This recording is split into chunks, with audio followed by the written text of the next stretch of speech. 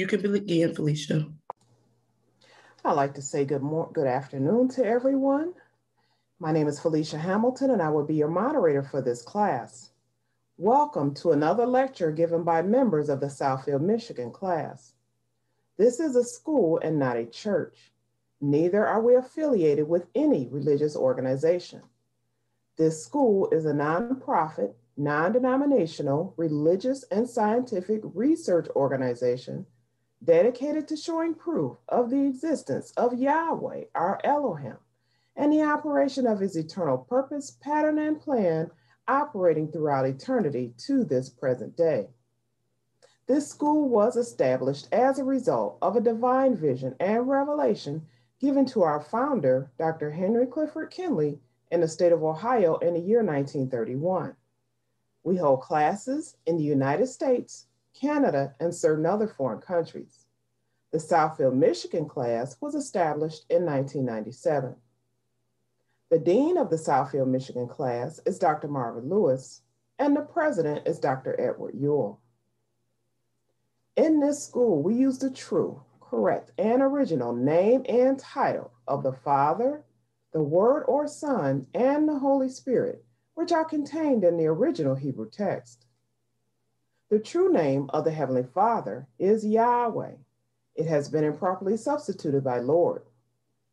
The true title of the Word or Son is Elohim. It has been improperly substituted by God. The name of the Holy Spirit manifested in or out of a physical body is Yahshua. It has been erroneously substituted by Jesus Christ. Lord and God are titles and not names. The Apostle Paul, filled with the Holy Spirit, tells us in 1 Corinthians 8:5 that there are Lord's many and God's many. But we now know that each Lord must have a name, and each God must have a name also. Elohim is a title, but unlike Lord and God, Elohim is a divine title. That means Elohim is the title our Creator chose for himself. Jesus is a name, but it is an erroneous name. A minor investigation on your part in a good dictionary or encyclopedia will prove that neither the Hebrew language, the Greek language, nor the Latin language have any characters or letters in their alphabet that will produce the sound that is made by this letter J. Neither was there a letter J in the English language until some 1400 years after the Messiah's death. Therefore, such names as Jesus and Jehovah are impossible renderings of the true and original name of our Father and his Son. Christ is a title, just like Lord and God. Yahweh is pure spirit, and in this state, he is incomprehensible and inscrutable.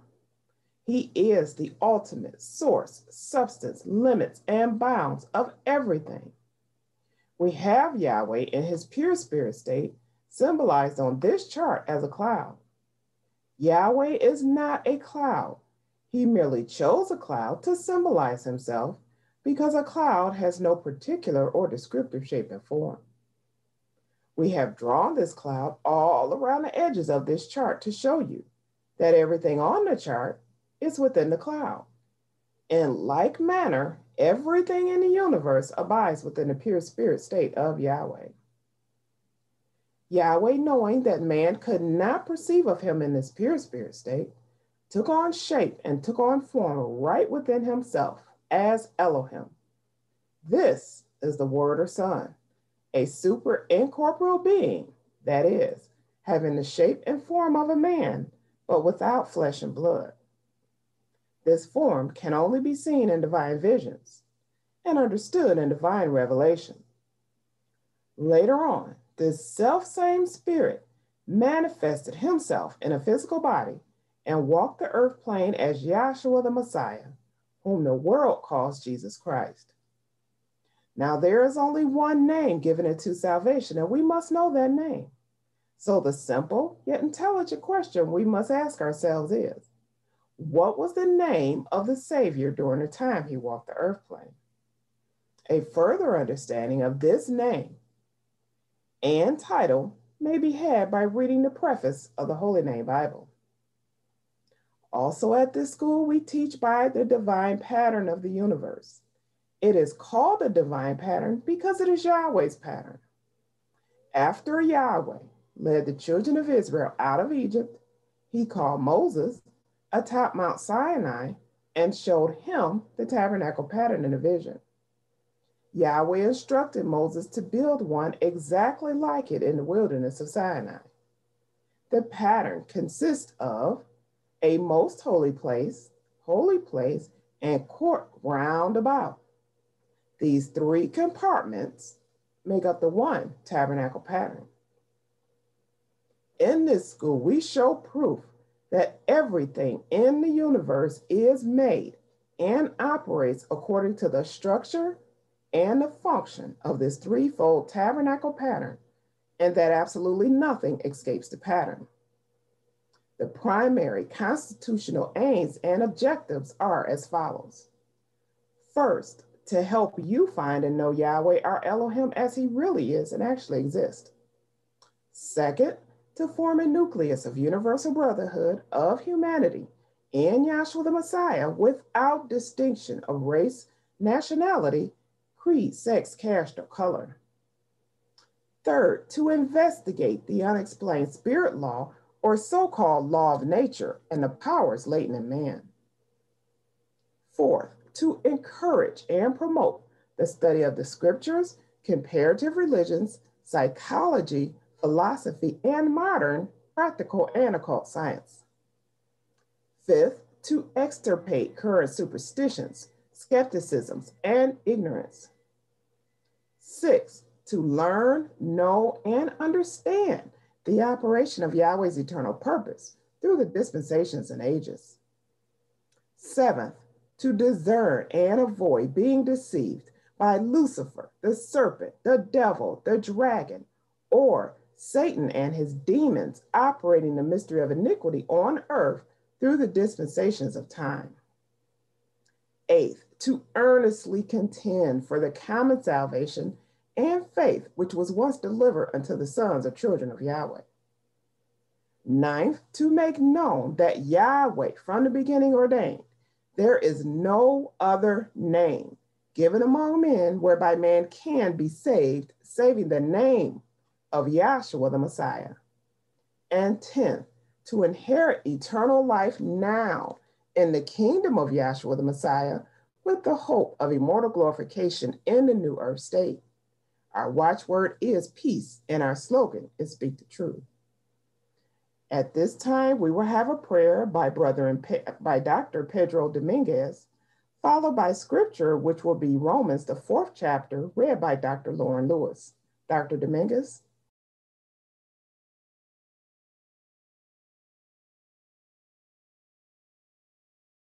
Okay, hi, I'm Pedro, and we are in IDMR class, and we're going to say a prayer, and hope that we can get a blessing and bow in our hearts and minds spiritually, hoping to get a prayer started. That we ask for his knowledge and his wisdom, that he shine his light on each one of us, and for us to humbly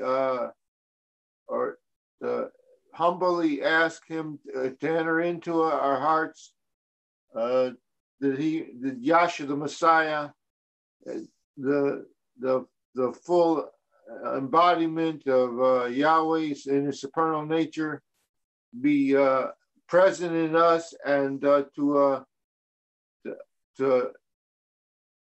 assemble, to give us a chance to assemble, that we can gather together and praise Yahweh and give thanks. And in this I say hallelujah. Hallelujah. I'd like to say good afternoon to the class, and I'll be reading out of the Holy Name Bible, containing the Holy Name version of the Old and New Testaments, critically compared with ancient authorities and various manuscripts, revised by late A.B. Traina, the Scripture Research Association, reprinted by Yahshua Promotions. That is Romans, the 4th chapter. What shall we say then that Abraham our father, as pertaining to the flesh, hath found? For if Abraham were justified by works, he hath whereof to glory, but not before Yahweh. For what saith the scripture? Abraham believed Yahweh, and it was accounted unto him for righteousness. Now to him that worketh is the reward, not reckoned of grace, but of debt.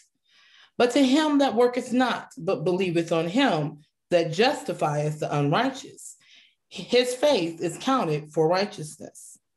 Even as David also describeth the blessedness of the man, unto whom Yahweh imputeth righteousness apart from works, saying, blessed are they whose iniquities are forgiven and whose sins are covered. Blessed is the man to whom Yahweh will not impute sin. Cometh this blessedness then upon the circumcision only, or upon the uncircumcision also? For we say that faith was reckoned to Abraham for righteousness. How was it then reckoned? When he was in circumcision or in uncircumcision? Not in uncircumcision, but, not in circumcision, but in uncircumcision. And he received the sign of circumcision, a seal of the righteousness of the faith, which he had yet being uncircumcised, that he might be the father of all them that believe, though they be not circumcised, that righteousness might be imputed unto them also. And the father of circumcision to them who are not of the circumcision only, but who also walk in the steps of that faith of our father Abraham, which he had being yet uncircumcised. For the promise that he should be the heir of the world was not to Abraham or to his seed through the law, but through the righteousness of faith. For if they which are of the law be heirs, faith is made void, and the promise made of none effect. But the law worketh wrath, for where no law is, there is no transgression. Therefore it is of faith, that it might be by grace, to the end the promise might be sure to all the seed, not to that only which is of the law, but to that also which is of the faith of Abraham, who is the father of us all. As it is written, I have made thee a father of many nations, before him whom he believed, even Yahweh, who quickens the dead, and calleth those things which be not as though they were, who against hope believed in hope that he might become the father of many nations, according to that which was spoken, so shall thy seed be. And being not weak in faith, he considered not his own body now dead, when he was about 100 years old, neither yet the deadness of Sarah's womb. He staggered not at the promise of Yahweh through unbelief, but was strong in faith, giving glory to Yahweh, and being fully persuaded that what he had promised, he was able to also perform. And therefore it was imputed to him for righteousness. Now it was not written for his sake alone that it was imputed to him, but for us also, to whom it shall be imputed, if we believe on him that raised up Yahshua our Savior from the dead, who was delivered for our offenses and was raised again for our justification. That was Romans, the 4th chapter. Hallelujah. Hallelujah. Thank you, Dr. Dominguez, for the prayer, and Dr. Lewis for the scripture. We are once again glad to have you all with us, visiting with us during our Zoom session. We ask that all participants remain muted and all videos remain off while the class is in session. At this time, we are happy to announce our first time speaker for this afternoon session. We have Dr. George Light. Dr. Light.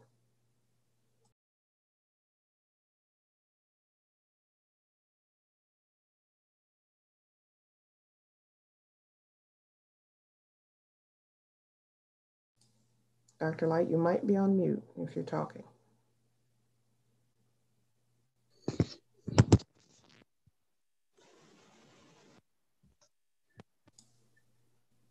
Can you hear me now? Yes, we can. Yes, we can. Thank you.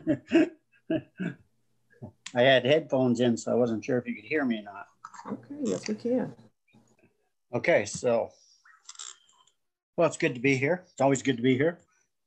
Joshua willing and keeping us healthy and wealthy and wise so that we can attend. That's a great thing.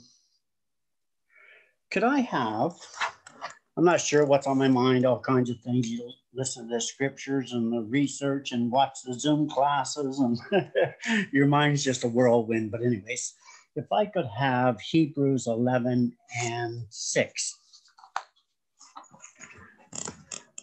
And I hope I can hear you when you're reading. Let us know if you can't. That's Hebrews 11 and 6. Can you hear us? I can hear you. Thank you. Perfect. But without faith, it is impossible to please him. For he that cometh to Yahweh must believe that he is, and that he is a rewarder of them that diligently seek him. And that's what we're after is faith. Faith in everything that Yahweh has shown us all the way through, looking at the law and the prophets or the scriptures and looking at them as witnesses so that we can have faith in what he's telling us. If you could read, and please bear with me. It's been a while since I've spoken and just get a little anxious, just like other people I've heard on here as well. So bear with me, please, and thank you. Hebrews 11:1, if you would, please. Hebrews 11 and 1. Now faith is the substance of things hoped for, the evidence of things not seen. For by it the elders obtained a good report. Through faith, sorry. No, did you finish 1? Yes, I finished 1. Did you want me to? Okay. Yeah, 1's good. If you could just read that again, I will interrupt you if that's okay. Sure, no problem. Now faith is the substance of things hoped for, the evidence of things not seen. Okay, so now faith is the substance of things hoped for. Would somebody be able to look up substance in the dictionary for me? Sure. And this will be from the American Heritage Dictionary online. Substance, that which has mass and occupies space and matter. A material of a particular kind or constitution. A drug, chemical, or other material, such as glue, that one is dependent on or uses habitually, and that is often illegal or subject to government regulation. The most important part or idea of what is said or written, the essence, that which is real or practical in quality or character. Okay, thank you. So I wasn't really sure if I heard the meaning I was looking for, but that's okay. Substance, and I think we've all heard about out in the world, people have substance abuse. They have something that they're taking that is substance. Food is substance that we eat to be healthy. So we're looking at faith as being the substance of things hoped for, the things that we cannot see. We cannot see Yahweh. We live, we move, we have our being within Yahweh, but we can't see him. So we have to have faith in either what he's told us or what he's shown us or what he has proven to us so that we can believe and have faith, because without faith, it is impossible to please him. So that's what we want is faith. So I'm going to go back to Noah. I think it's the 6th chapter. And just, if you could start reading Genesis, I'm trying to find it at the same time. It's the 6th chapter for sure. Yep. And it just talks about with Yahweh, and it talks about the number of years of the flesh that has come before me. That is Genesis 6 and 7, I believe. 6 and 6. And it repented Yahweh that he had made man on the earth, and it grieved him at his heart. And Yahweh said, I will destroy man whom I have created from the face of the earth. Dr. Nelson, you want to start at the 3rd verse. Okay, all right. Yes, please, thank you. That's Noah 6 and 3. And Yahweh said, my spirit shall not always strive with man, for that he also is flesh. Yet his days shall be 120 years. Now here's Yahweh, so then on down further, he comes to Noah. and he says it has repentant man. And verse 7, I think it is. Okay. Again, thank you. And Yahweh said, I will destroy man whom I have created from the face of the earth, both man and beast, and the creeping thing, and the fowls of the air, for it repenteth me that I have made them. But Noah found grace in the eyes of Yahweh. These are the generations of Noah, okay? Okay, that's good. Thank you. It's really hard on Zoom not to interrupt. So Noah was found in his sight. So Yahweh tells him that he's going to destroy the earth. And then if we read on further, you're going to find out that he gives him the dimensions of the ark, what it's going to look like. Well, just reading this, I don't think Noah has been a boat builder prior to this. So this in itself is going to give Noah faith, because he's seeing a vision of how this ark is to be built. Thank you, though, the gentleman who does or lady, I'm not sure, who does the charts, but you do a fabulous job. Thank you very much. So Noah is given the instructions on how to build an ark. He's never built an ark before. How is he going to build an ark? Nobody's built an ark before. So this is pretty phenomenal. And he has to have faith in that which Yahweh has shown him. So his faith starts being built up as he's building the ark. And he sees, when you go cut down the first tree and start getting this piece of wood to fit together, which ends up being line upon line, as anything you build is, and especially as a boat. But then he's shown how to build it. It has 3 levels and so on and so forth. So I know I'm excited here, but anyways, with Noah had faith. But also, I think over further we can read, and I couldn't find it, but I know it's in there, that one of Noah's sons, because it talks about in the verse here, it talks about Noah and his sons wives will go into the ark. Over further you read, and I believe it's Ham, that he was 102 when he had his first son. So that's telling me that if Noah knew that the ark he had to build the ark and the flood was going to be 120 years, his sons were born after he began to build the ark. That would reaffirm what Noah had seen in the vision of the flood and who was in the ark. So what I'm trying to say is we're looking at faith. We have to have proof of faith. So Noah's building an ark day after day for 120 years, building the ark and seeing it all come together. And all the people that he's preaching to for 120 years are also seeing this man build this ark in the middle of nowhere. So it's his faith and his faith for his family that's causing him to follow through on this and build this ark. So then you see the ark being built. Then you see all the animals. Did they just show up one day? They all got to come from somewhere. I'm sure they didn't all live right there. So they had to come from somewhere. So again, that's another proof of faith. His faith was proven when he sees the animals coming to go into the ark. Then him and his family goes into the ark. And that's the vision that Yahweh had shown Noah, that he would go into the ark and they would be saved. Meanwhile, outside the ark, he was in the ark 7 days. I can be sure that all the people that he had preached to did not believe. And then they're probably mocking him at the time he's in the ark, probably throwing stones on top of the ark to make the noise of rain or something. So that because they didn't believe what he said. And he was in there 7 days before it started to rain. I'm sure at that time, such as is going on in these days with us, is that you get your faith to be questioned.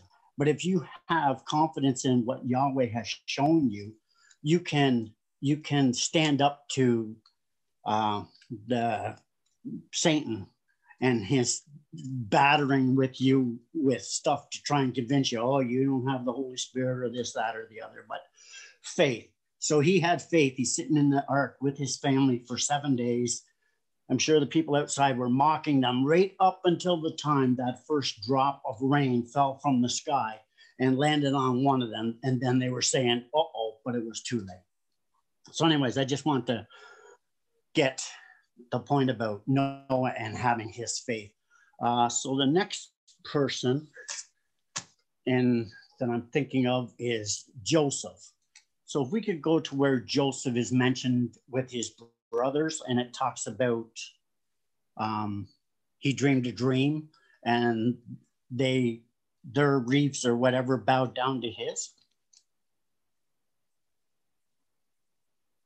I assume everybody can still hear me. Yes, we can. Just a second. Okay, thank you. If you have the scripture, anyone, just I believe that is Genesis, the 37th chapter.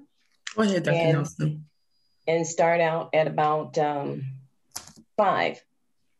And Joseph dreamed a dream, and he told it his brethren, and they hated him yet the more. And he said unto them, Hear, I pray you, this dream which I have dreamed. For behold, we were binding sheaves in the field, and lo, my sheaf arose and also stood upright, and behold, your sheaves stood round about and made obeisance to my sheaf.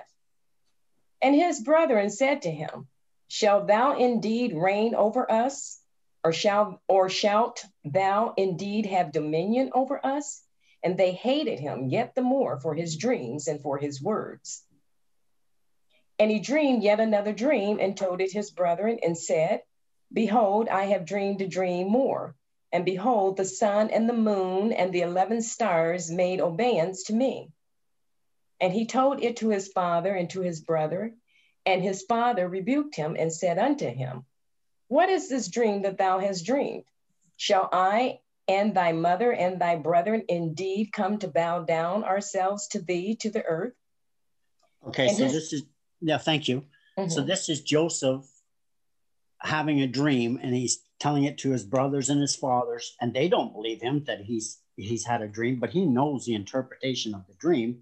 Mm-hmm. And apparently they understand it a little bit because that's what they're saying. They're kind of mocking him. So anyways, this is a dream that Joseph has, and he goes down. If you read on a little further there, he's sold down into Egypt. He goes into one of the head centurions guys, and I know I'm scattered here, but he goes into and he's in his house, and that gentleman's wife tries to lay with him, and he's put in prison. And while he's in prison, he has dreams. Mm-hmm. Or he doesn't have dreams. He interprets dreams of the baker and the guy who serves them the wine and stuff. If we could get that verse, that would be great.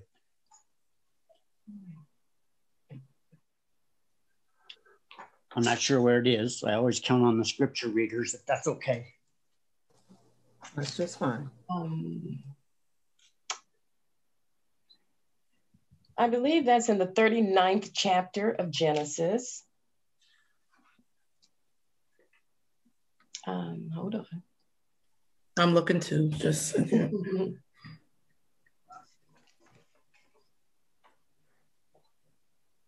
Let's see. That is in the 40th chapter. Okay. That is 40:1. I'll start. Mm-hmm. And it came to pass after these things that the butler of the king of Egypt and his baker had offended their master, the king of Egypt. I think this is it. And Pharaoh was wroth against 2 of his officers, against the chief of the butlers and against the chief of the bakers. And he put them in ward in the house of the captain of the guard into the prison, the place where Joseph was bound. And the captain of the guard charged Joseph with them, and he served them, and they continued a season in ward. And they dreamed a dream, both of them, each man his dream in one night, each man according to the interpretation of his dream, the butler and the baker of the king of Egypt, which were bound in the prison. And Joseph came in unto them in the morning and looked upon them, and behold, they were sad. And he asked Pharaoh's officers that were with him in the ward of his master's house, saying, Wherefore look ye so sadly today? And they said unto him, We have dreamed a dream, and there is no interpreter of it. And Joseph said unto them, do not interpretations belong to Yahweh? Tell me them, I pray you. And the chief butler told his dream to Joseph and said to him, in my dream, behold, a vine was before me. And in the vine were 3 branches, and it was as though it budded.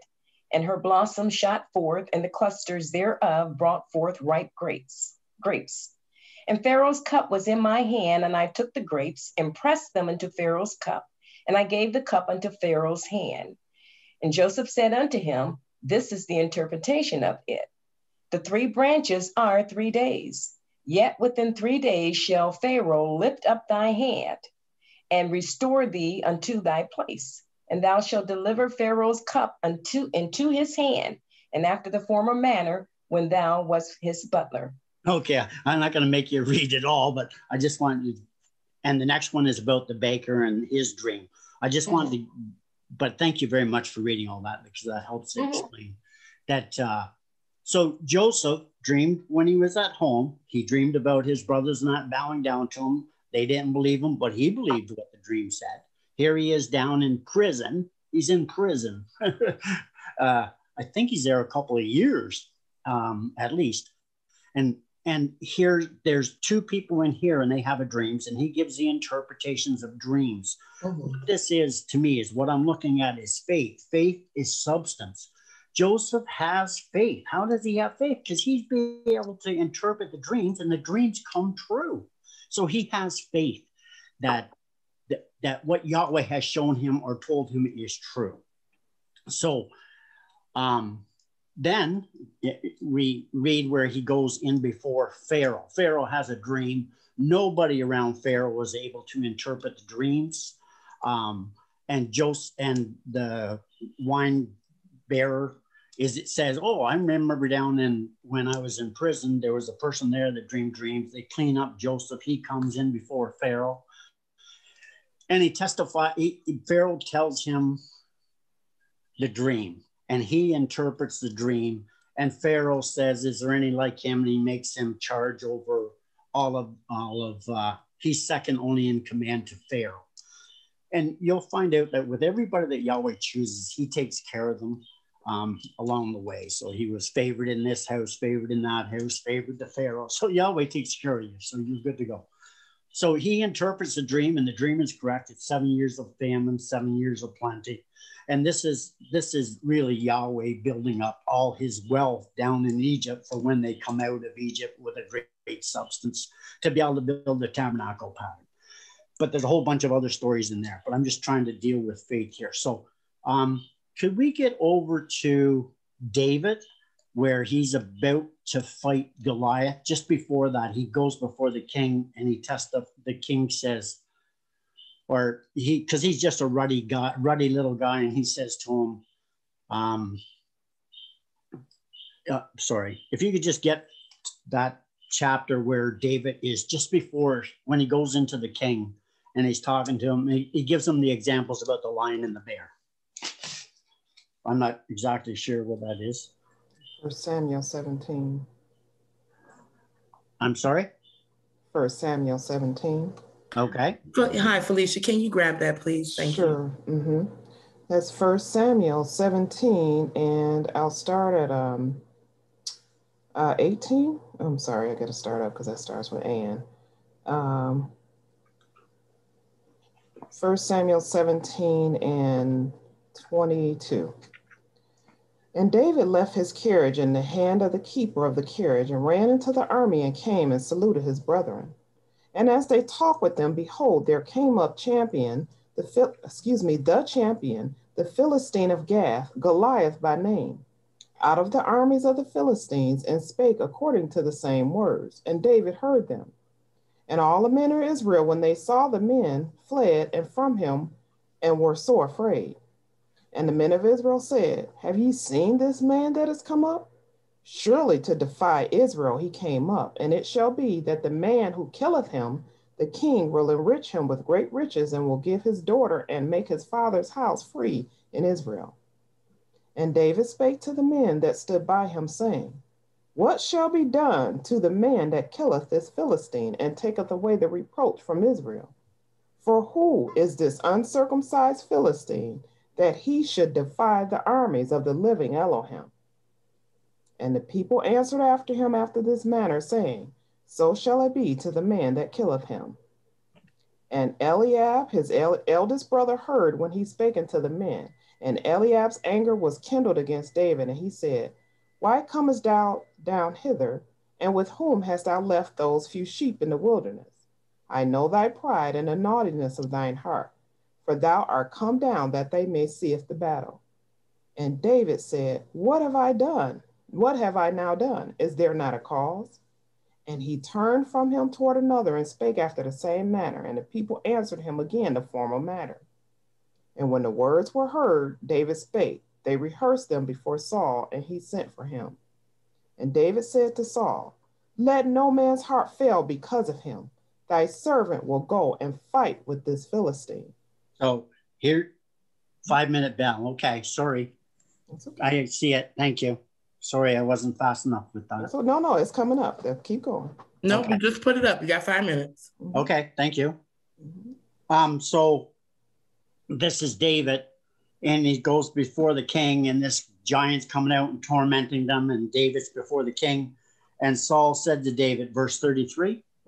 And Saul said to David, thou art not able to go against this Philistine to fight with him, for thou art but a youth, and he is a man of war from his youth. And David said unto Saul, thy servant kept his father's sheep, and there came a lion and a bear, and took a lamb out of the flock. And I went after him, and smote him, and delivered it out of his mouth. And when he arose against me, I caught him by his beard, and smote him, and slew him. Thy servant slew both the lion and the bear, and this uncircumcised Philistine shall be as one of them, seeing he hath defied the armies of the living Elohim. Okay, so he's a ruddy little guy, and he has faith that he is able to overcome Goliath because Yahweh gave him the faith by him overcoming the bear and the lion. So here's David with faith. So I'm just trying to get the idea of faith here and having confidence. Yahweh doesn't just say, believe me. He gives you something to believe in. So when you go over there with Daniel and you go over there with Meshach, Shadrach, and Abednego, you'll find out that Shadrach, Meshach, and Abednego, and I think I just need a couple more verses. So Daniel, I think it's either the 5th or the 8th chapter. Just before they go into the lion's den.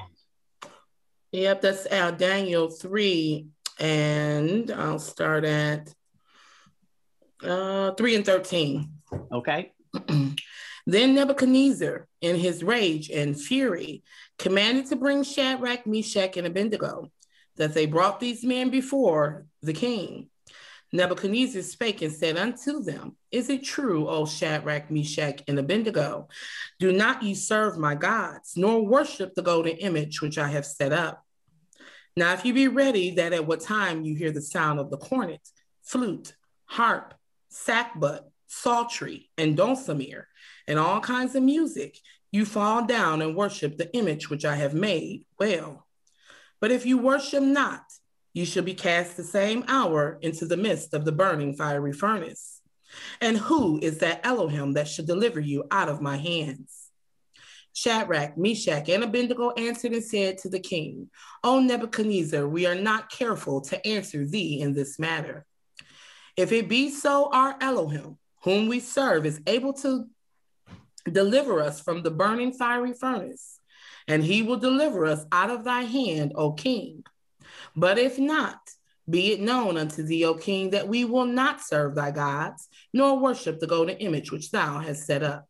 Okay, thank you. Now, there's more there that people should read if they go away, but here's Shadrach, Meshach, and Abednego. They're with Daniel. Daniel has dreams. They have interprets of dreams. They have confidence in Yahweh. And they're saying, I don't care what you do to us, mighty king. Whatever you do, I don't care. We don't care. Throw us in the furnace. We don't care, because we know that our Yahweh Elohim is able to deliver us. We have faith and confidence in what we've seen and what has been revealed to us, that we have the courage to be able to face the fire. And if you go on to read, you'll find out that they stoked it 10 times greater. They threw them in the fire. The guys that threw them in, they got burned up, but they never got burned up. And they come out and it didn't even smell like fire. Faith in Yahweh. Daniel, they throw him in the lion's den. He's not too concerned. Actually, he sat there. And when the decree came out from the king, as soon as he heard the decree was done, he went and prayed right away so that they would know that he wasn't afraid of whatever they were talking about doing. So anyways, if you could find over in, I'm not sure, Matthew, Mark, Luke, or John, where the Messiah tells the disciples, before I run out of time, the disciples to tarry in Jerusalem for the Holy Spirit. And then I'll get one more after that. I think it's Acts, the first verse.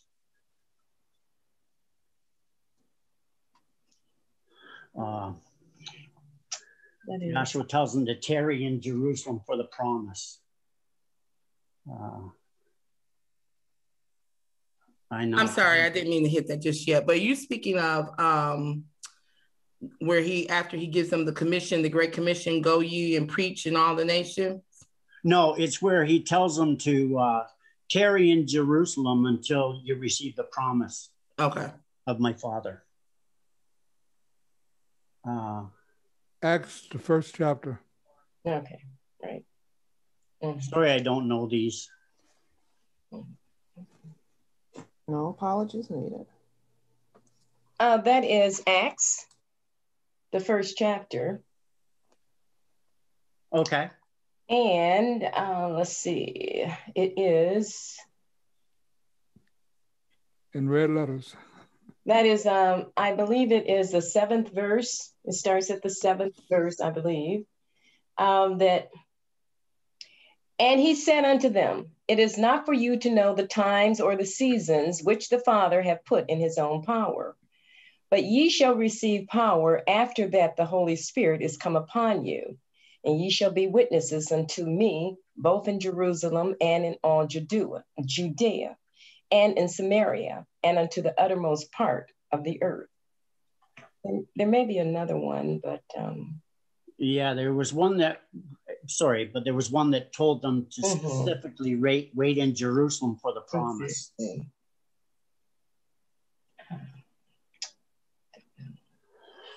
Sorry. That's Luke 24. Try Luke 24 and 49. Is that where it's at? Yep. Luke 24 and 49. Okay. That's Luke 24 and 49. And behold, I send the promise of my Father upon you, but tarry ye in the city of Jerusalem until you be endued with power from on high. Okay, so he's telling his disciples, stay in Jerusalem and wait until you receive the promise. Just Acts, the 2nd chapter, verse 1. That's Acts 2 and 1. And when the day of Pentecost was fully come, they were all with one accord in one place. And suddenly there came a sound from heaven as of a rushing mighty wind, and it filled all the house where they were sitting. And there appeared unto them cloven tongues like as of fire, and it set upon each of them. And they were all filled with the Holy Spirit, and began to speak with other tongues as the Spirit gave them utterance. So here they are. They were given the promise. They had faith enough to stay in Jerusalem and wait for the promise that they would receive the Holy Spirit on the day of it was the day of Pentecost, but that's where they would receive the Holy Spirit. So it's faith. That's what we need is faith. Faith in the fact that Yahweh Elohim through Yahshua Messiah is telling us that he will do something. We need to have the faith that he will do it. He's given us proof all the way along so that we can have confidence that he will do it. With that, I'd like to say hallelujah and thank Yahshua Messiah for anything that was said, and I hope somebody got something out of that. Thank you very much. Hallelujah. Thank you. Thank you very much, Dr. Light. We appreciate that. And for our second speaker of this afternoon session, we're honored to call from our Southfield, Michigan branch, Dr. DeJuan Nelson. Dr. Nelson.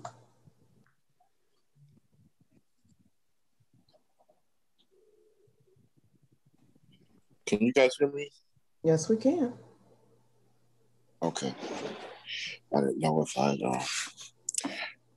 Good afternoon, class. And it is a pleasure to be in attendance again and to have something to say in regards to our Heavenly Father and concerning this great divine vision and revelation. And I was truly enjoying class this afternoon. I got a chance to check out Springfield for a little bit. And I was enjoying the previous speaker. And the faith that the previous speaker was talking about is the most sought after thing, I feel like, where you come learning something about Yahshua the Messiah and wanting that faith or wanting that belief in Yahshua completely and wholeheartedly. And we realize that it is that faith, that love, that desire for the Father that keeps us coming back, but only Him that grants us the ability to even have those things, to have a desire to want to hear this gospel, have a desire to want to preach the gospel. There's something that Yahweh has given. And I just pray that that He continues to grant us the ability to call on His name no matter what has befell or before us in our lives, is to call on His name. For He is truly the deliverer, and He is the only salvation. I don't have any particular, as the previous speaker stated, direction or things on my heart and my mind, other than this gospel, which has done so many different things, for me as a personal testimony. And I'm pretty sure all the brethren will testify to the same way. It is truly, we use a term in the business where I work at, is change agent. It is truly the only thing that that I have found consistently in my life that has caused change in me. And just from a personal standpoint, I know, just speaking on behalf of myself, I know that is one of the hardest things, to do. Talking about discipline, and we talk about to be able to change, even for things for the better, things that you know are good for you. Yahshua has that power and that ability to change your mind.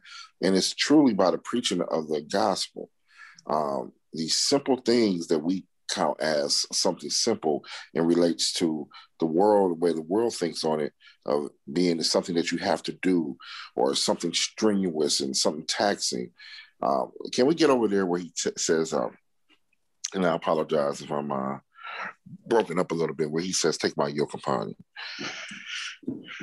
And so what we come to find out is that the mercy and the joy in the gospel of Yahshua the Messiah is not a burden type thing. This is not a thing that is strenuous. As a matter of fact, as I get older, Yahshua continues to show me that it's always been you wrapped up in this flesh that is dealing and toiling with the things of this flesh, or you, period, in your way, constantly in your way. Yahshua the Messiah just coming through with His mercy, constantly waking you back up, pulling you back out. Get out your way. Keep your focus on me. Keep your attention on me. Keep your eyes on me. What did I say about that? You heard what I said about that. That constant good parenting, that constant reminding. He said the Holy Spirit was the teacher, and the Holy Spirit will teach you all things and bring all things back to your remembrance. And so we've been sitting in these schools and under this great divine vision and revelation that was given to the founder in the year 1931, being preached to the gospel, and I want to make sure I say this right, the true gospel of Yahshua the Messiah. We've been sitting here and we're sitting under these things, hearing the things that concern the heavens, the things that concern the creator of heaven and earth. And so all the time that we've been sitting here, he's just been planting these seeds, and we pray that it's not falling on shallow ground. We pray that it is penetrating and resonating with us. But then we see the fruits of that when Yahshua the Messiah reveals to us the things that he has put into us, and you're able to start seeing the changes in you. And this is what it's about. This is about, able to sit at the table, sup with Yahshua the Messiah, or him coming in to sup with you, and changing your mind from a physical way of thinking to a spiritual way of existence. Because ultimately we come to find out that at the Cindy's class that this flesh and these physical things, that's not the reality, but that we have something that's greater. We have the reality that's waiting for us. And that is absent the flesh. That is absent the physical things. And so he is fine-tuning us, changing our heart, changing our mind, so that there's a spiritual mind, a spiritual heart that goes with that spiritual body that we have. Do you have that scripture for me? Yes, Matthew 11:28. Come unto me, all ye that labor and are heavy laden, and I will give you rest. Take my yoke upon you and learn of me, for I am meek and lowly in heart, and ye shall find rest. Now he said, I'm sorry, I didn't mean to interrupt. He said, now come unto me, all that are heavy burden. See, and he will give us rest. And see, when we talk about that word rest, if somebody could get that definition for me real quick of rest, and we talk about what that is, out of the course of a day, we think that, we have this job, and some of us have children, and it's constant. We're constantly going, constantly doing things. And we say, oh, geez, can I just get a break? Or can I just get a reprieve or some rest, from the constantness? But see, there's another type of work that's happening. And so that's what Yahweh is showing me, that spiritual burden that can be upon you, or that spiritual weight that can be upon you, or your condemnation that can be upon you, where you're constantly measuring yourself. You're constantly trying to look at yourself. I need to do this. I need to do that. I need to be this. So Yahshua Messiah will give you rest in that.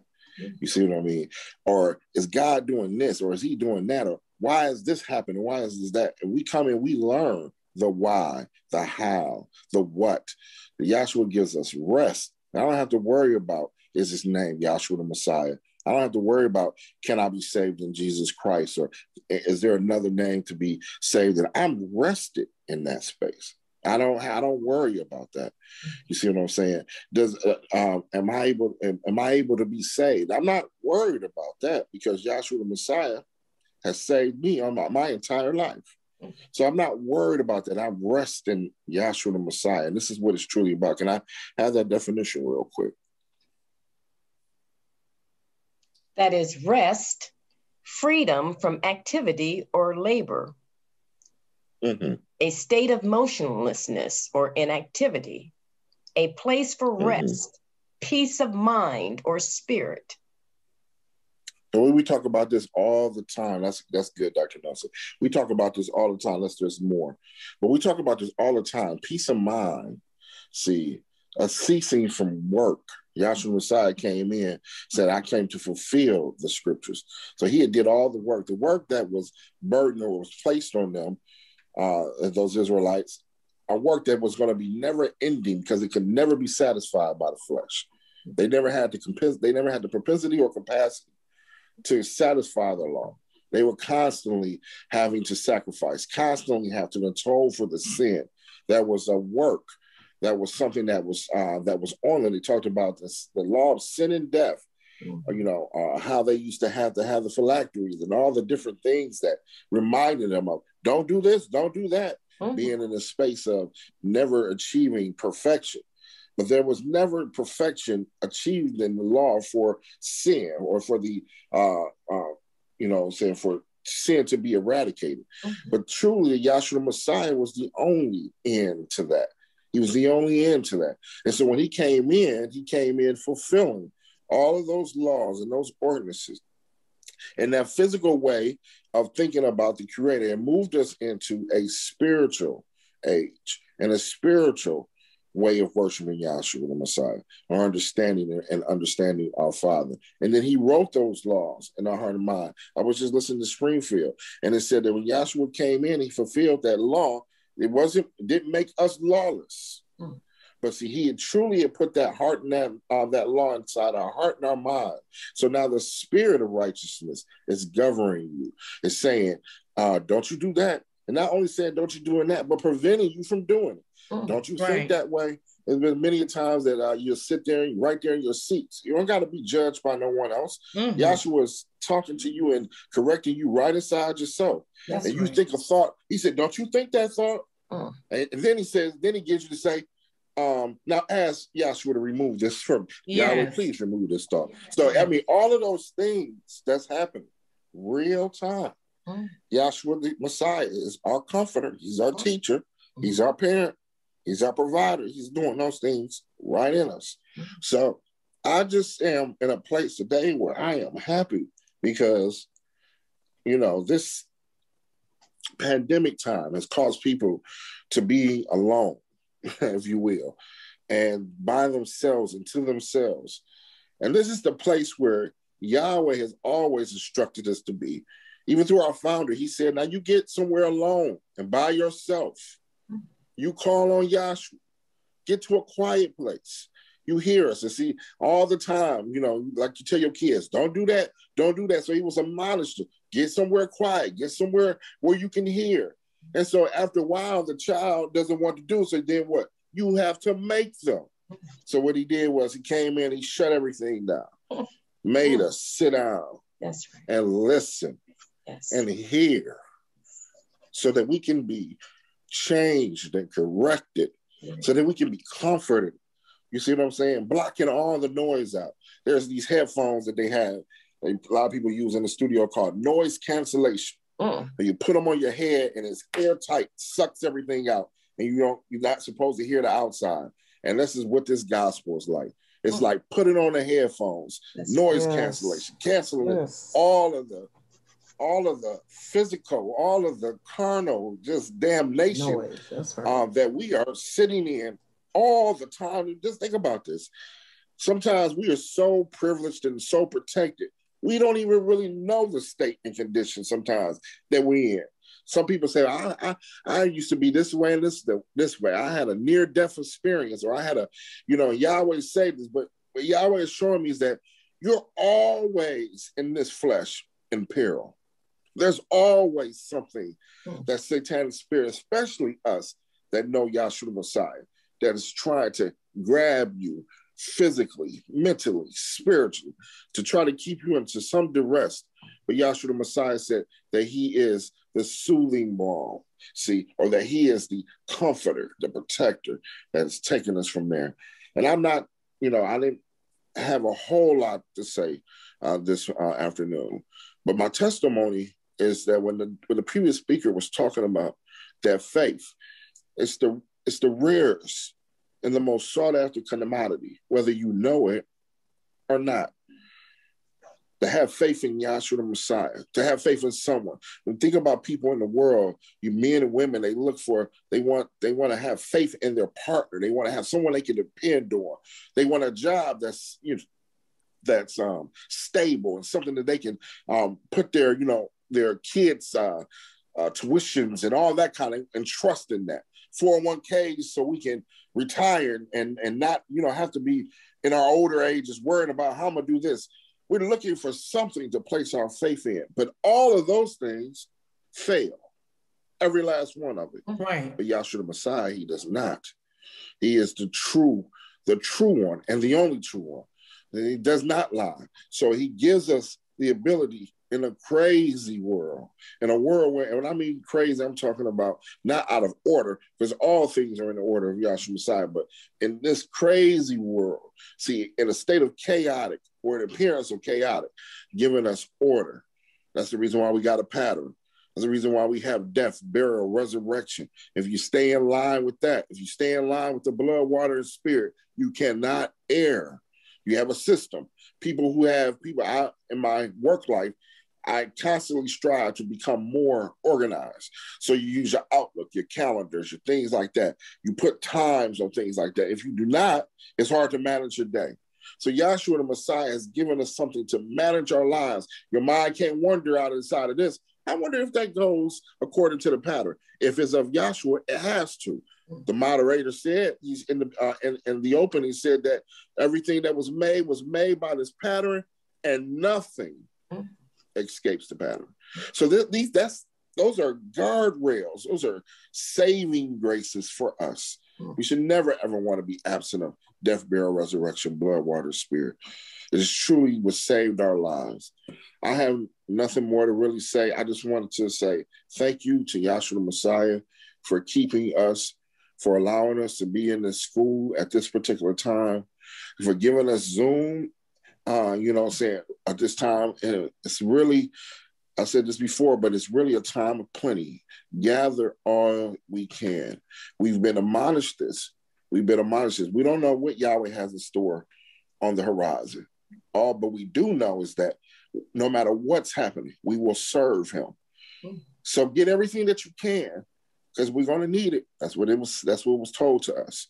Get everything that you can. Absorb everything that you can. I found myself sitting in the chair when the first speaker was there, and I just got finished eating breakfast, and I started dozing, and I asked Joshua, wake me up. Keep me, I don't want to be, I got enough time to sleep. Wake me up. I want to be up and I want to be present for this gospel anytime that is presented for me. So that is my admonishment to the brothers. Stay encouraged. Yahshua the Messiah is fighting our battles. Yahshua the Messiah is making us able to stand in any time. Anything that you got going on in your life, physically, spiritually, Yahshua the Messiah is there like he always has been. Rest and call on him, and you will be okay. If you got anything out of it, all praises be to Yahshua the Messiah. Hallelujah. Thank you very much, Dr. Nelson. Really enjoyed that. And for our third speaker of this afternoon, it's an honor and a pleasure to call on, also from our Southfield, Michigan branch, Dr. Shirley Nelson. Dr. Nelson. Good afternoon, class. Good afternoon. It truly is wonderful to be able to have anything to say, as I echo the previous speakers, which I truly did enjoy. It's beautiful testimonies to the things that we've learned since coming into this school. And it's always an honor. I used to hear people say that when a long time ago, when I was new in class and so forth, and everyone seemed to say the same thing. I'm happy, it's an honor, and so forth and so on, to be able to have anything to say about the gospel. I've come to understand it is truly an honor, because I've come to realize that Yahweh, in order for anyone to have anything to say about this beautiful teaching, is that Yahweh gives it to them to say. Absolutely. I mean, it's a privilege to be able to utter his name, because if you're uttering it, that means you know it. So it's a privilege to be able to say something. When we talk about these different Bible stories or events, so to speak, when we talk about that, it's a privilege to know them, to understand them, and to use them as the basics for why we do, or proof or vindication or evidence. The things are in the scriptures, what he actually has said. Many of us, carry Bibles all of our lives. I know I looked at Bibles all my life and had my mother would preach out of a Bible to her children. But I never understood that the words that were written in the Bible, that many of them, written in red, things that the Messiah himself, when he walked around the earth, spoke and said out of his own mouth, and then proved those things according to the scriptures, according to the divine pattern. And so I really appreciate the things that were said just recently, because it is true that when we hear these things, that they give us faith, as the previous speakers were talking about. When we understand them, they give us faith. And I just want to, and I'm not going to be long either. I know and feel that there's another speaker, but what I want to do is just go back over to Abraham, if you will, because that's what scripture reading was. And so if you can pick that up over in, what was scripture reading? Romans, the 4th chapter. Romans, the 4th Okay. chapter. Romans 4:1. Mm-hmm. What shall we say then that Abraham our father, as pertaining to the flesh, hath found? For if Abraham were justified by works, he hath whereof to glory, but not before Yahweh. Mm-hmm. For what saith the scripture? Abraham believed Yahweh, and it was counted unto him for righteousness. Now stop right there. Now the book is saying that Abraham believed Yahweh, and that belief in Yahweh was counted unto him for righteousness. So you see the emphasis that Yahweh has even on the belief that we must have in him. Now go ahead and finish reading. I think it says, just go ahead, read. Now to him that worketh is the reward, not reckoned of grace, but of debt. Mm-hmm. But to him that worketh not, but believeth on him that justifieth the unholy, his faith is counted for righteousness. Mm-hmm. Even as David also describeth the blessedness of the man, unto whom Yahweh imputeth righteousness without works, saying, Blessed are they whose iniquities are forgiven and whose sins are covered. Now go down to the 13th verse. Okay. 13th verse. For the promise that he should be the heir of the world was not to Abraham or to his seed through the law, but through the righteousness of faith. Now you see that, and if somebody can get for me where Yahweh gave that promise to Abraham, that he would bless his seed. Now, in the scripture that she just read said, for the promise that he should be heir of the world, or through his seed, see, that the world would be blessed, see, was not to Abraham or to his seed through the law. It wasn't by the law that that promise was given, but through the righteousness of faith, or by faith it was given. And that's why Abraham, when he believed that, it was accounted to him for righteousness. Did you pick up that scripture? I just wanted read where Yahweh gave him that promise. Yeah, and I think that is 17, but I don't know where. Genesis 17. Okay, that is it too, where it says that he will bless his seed as the stars of heaven. Let me see.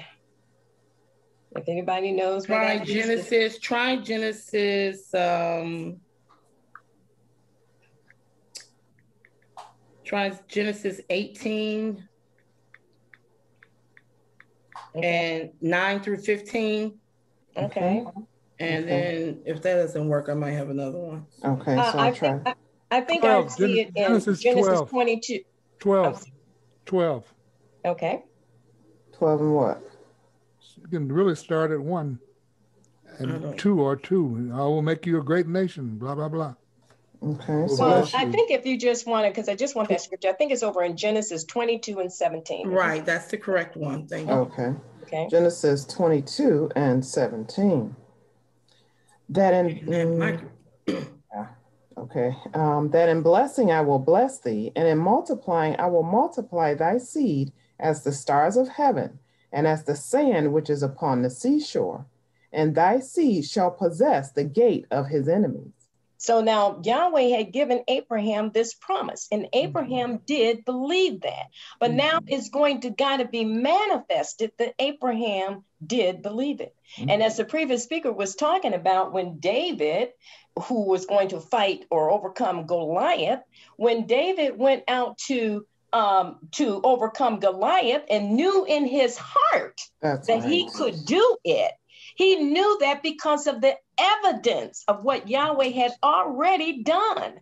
Do you see what I'm saying? So in order to even have that faith, Yahweh puts out that evidence for us. So David knew that he could go, or that he had come upon a situation where he rescued his sheep, I believe it was, from a bear and from a lion.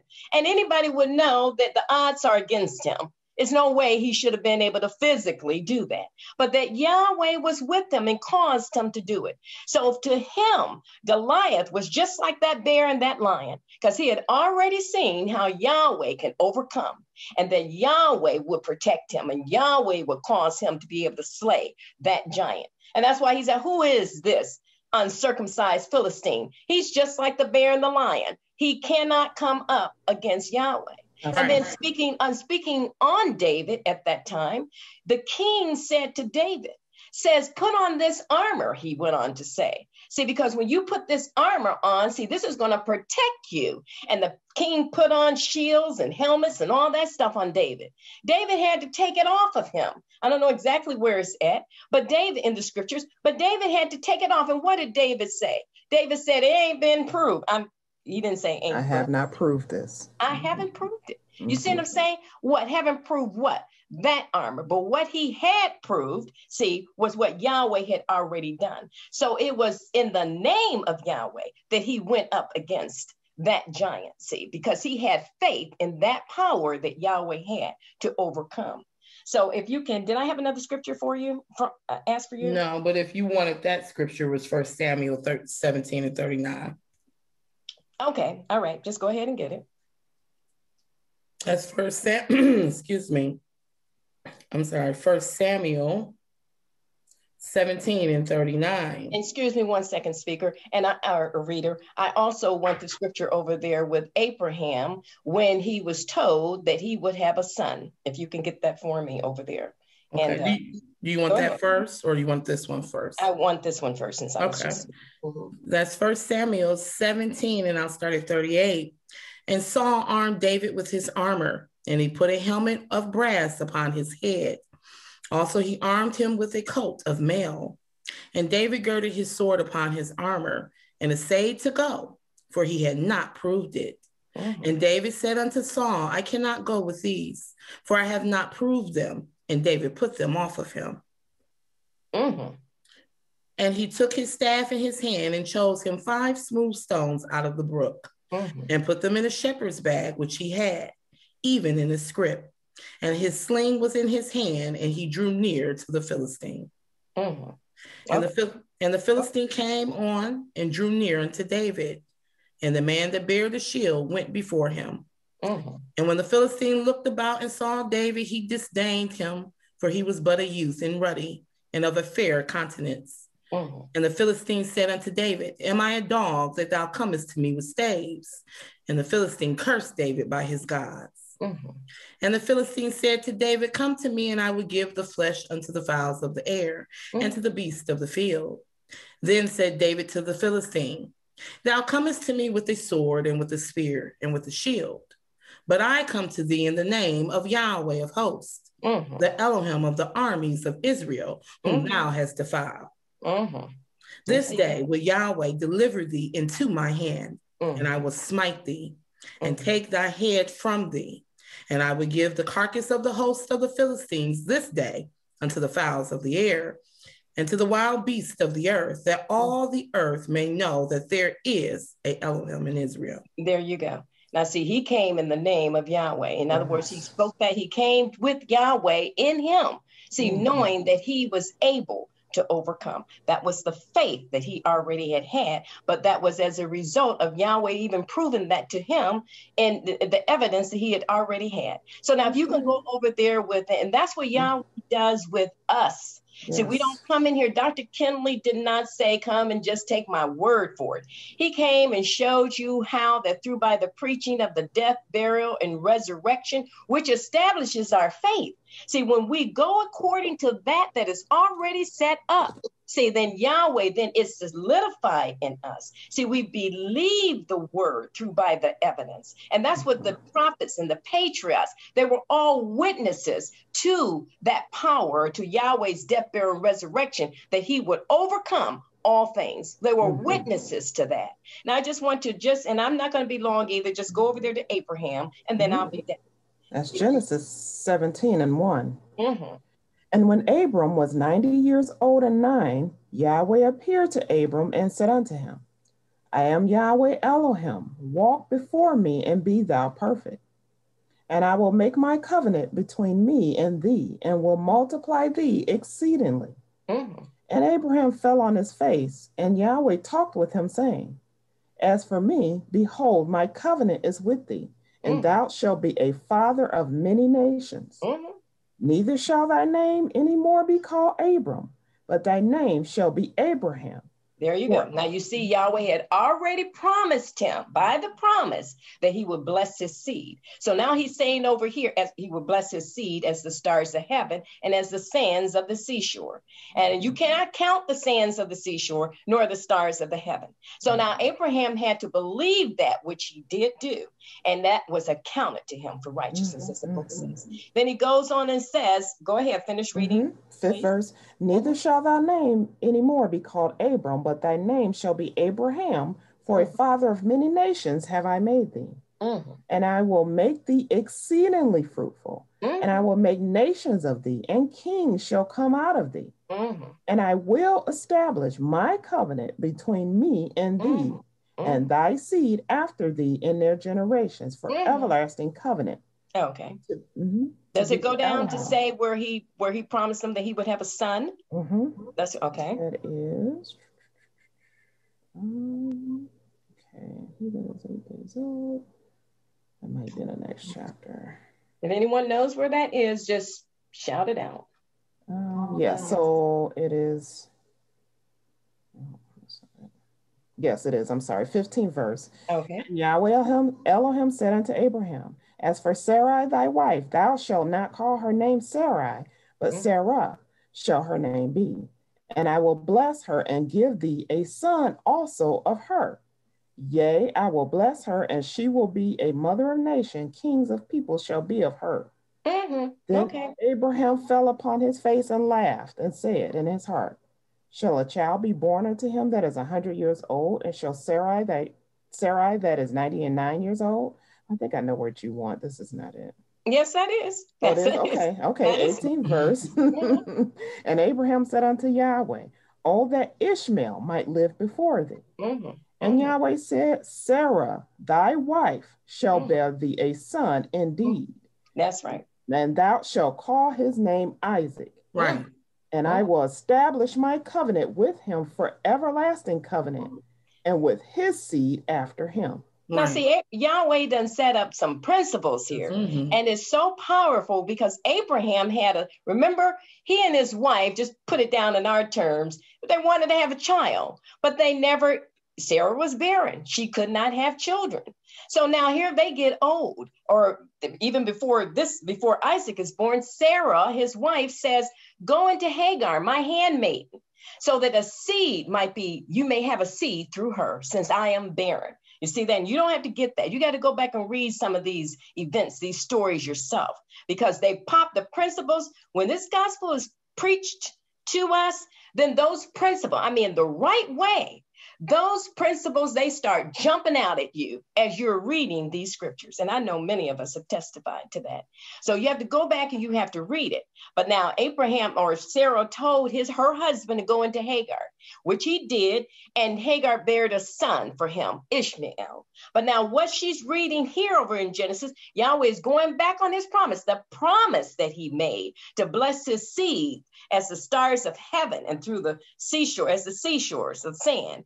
See, that promise was going to be made through Isaac, who Sarah was going to bear.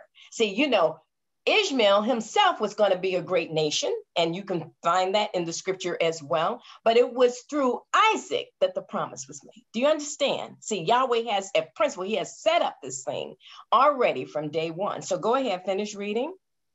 And that's 20th verse. And as for Ishmael, I have heard thee. Behold, I have blessed him and will make him fruitful and will multiply him exceedingly. There you go. 12 princes shall he begat, and I will make him a great nation. Now he's gonna make him a great nation too. So Yahweh is setting up that principle of the Jew and the Gentile. See, it's coming right on down from the very beginning. You see what I'm saying? And now what had happened, or what ended up happening, is that both Sarah and Abraham, they laughed at this option of this thought of having a child. Why? Because Abraham is 100 years old. She just read that. Right. And Sarah is 99. So, you know, and we know what that's like, you know, I mean, she's like, I'm past the time of childbearing. Right. But now Yahweh did exactly as he promised. And I have to interject this too, because this is how he talks to me. See, sometimes it's not according to our timetable. Yahweh has a timetable himself. See, and nothing that we do will impede or change that timetable. So he has a time for things to transpire in our lives. You see what I'm saying? He has a time that he's going to bring you into a knowledge and an understanding of himself. You see what I'm saying? It wasn't the way Sarah and Abraham may have wanted to have a babe when they were young. You see what I'm saying? But Yahweh had a specific time. So go over there into the scripture, and I want where Yahweh told him to take his son and to sacrifice his son, because Abraham and Sarah did in fact have a child in their old age, and that child was called Isaac. And Isaac was born and Isaac grew.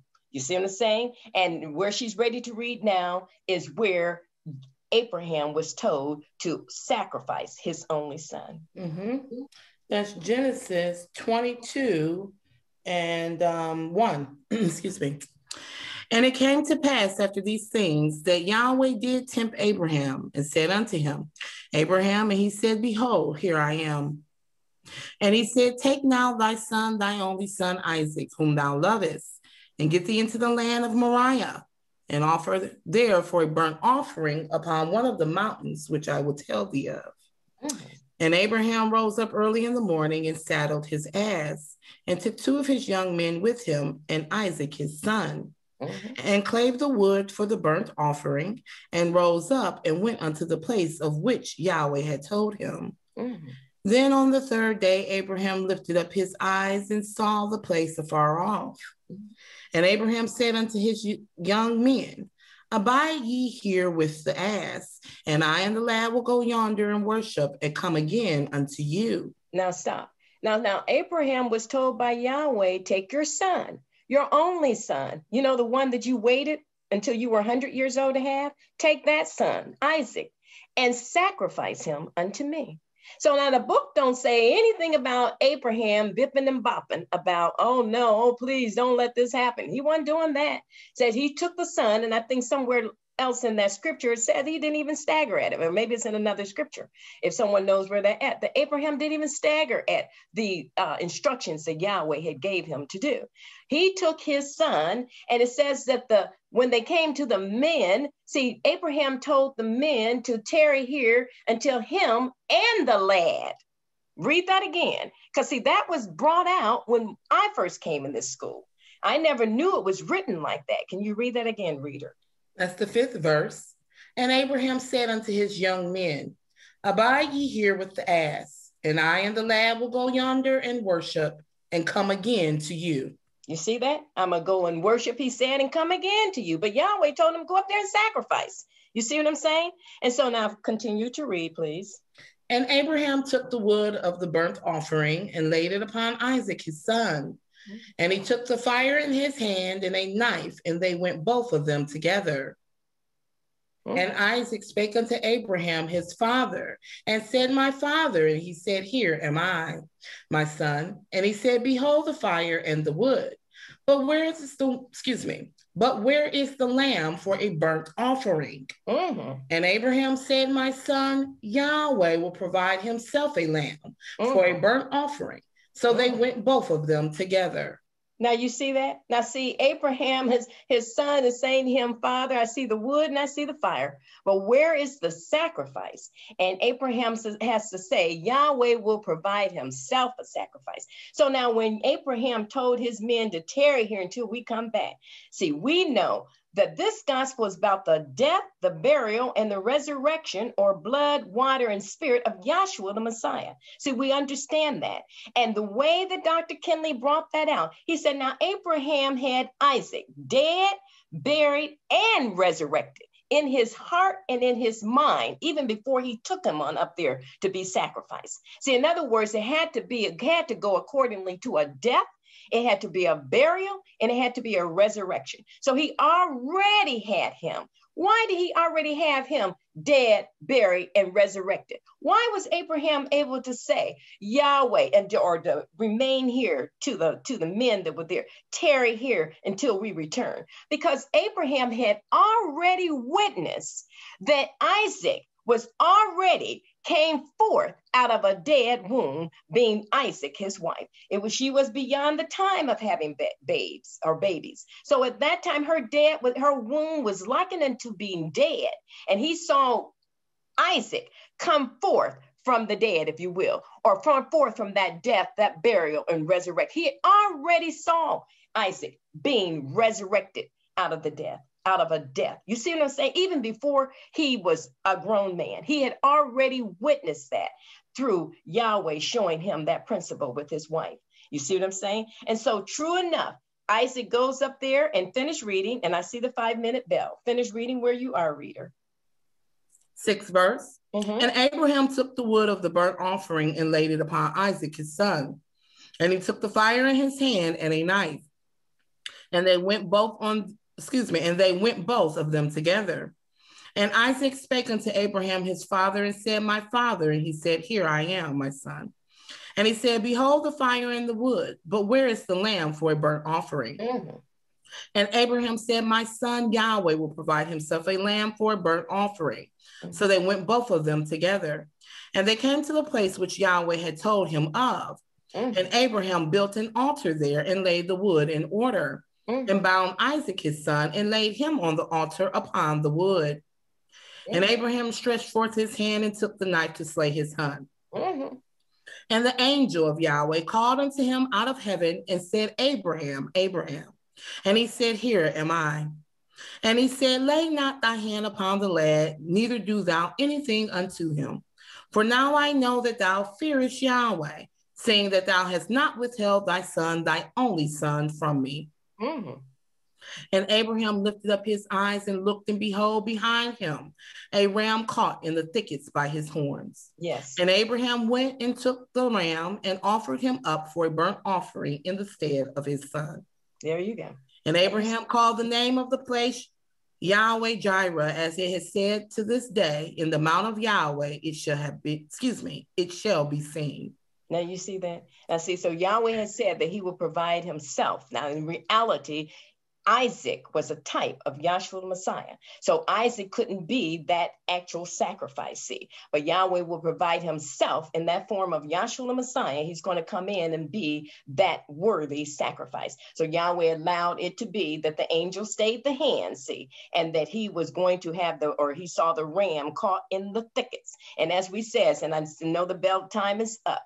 See, but this gospel is so profound and it's so beautiful. Dr. Kinley brought out how that ram caught into the thicket, see, was likened unto being caught between the law and the prophecy, because it's through those, the evidence is laden down within the law and the prophets that we see and come to understand the witnesses of Yahweh being the blood, water, spirit, death, burial, and resurrection. And it's through by that our faith is established when this gospel is preached. And it's a beautiful thing. I hope it wasn't too rushed. I hope you got something out of it. But this gospel, all I can say and admonish to everybody that I am given the opportunity to say anything to, is that we have come to literally the best of everything that we can come to in this life. As the scripture, I think it was Paul said, we have this treasure in earthen vessels, because by having the Holy Spirit poured out in our hearts and mind that will give us an understanding, afford us salvation. See, we have that while we're yet in this flesh, see, and we'll continue to have it as we go on further in eternal glorification with our Savior. So we have this treasure in these earthen vessels right now, but the glory is truly of Yahweh through his son, Yahshua Messiah. I thank you for the opportunity to have anything to say. Hallelujah. Hallelujah. Hallelujah. Thank you, Dr. Nelson. It was beautiful. And finally, for our fourth speaker of this afternoon, where it's an honor and pleasure to call upon the Dean of the Southfield class, Dr. Marvin Lewis. Dr. Lewis?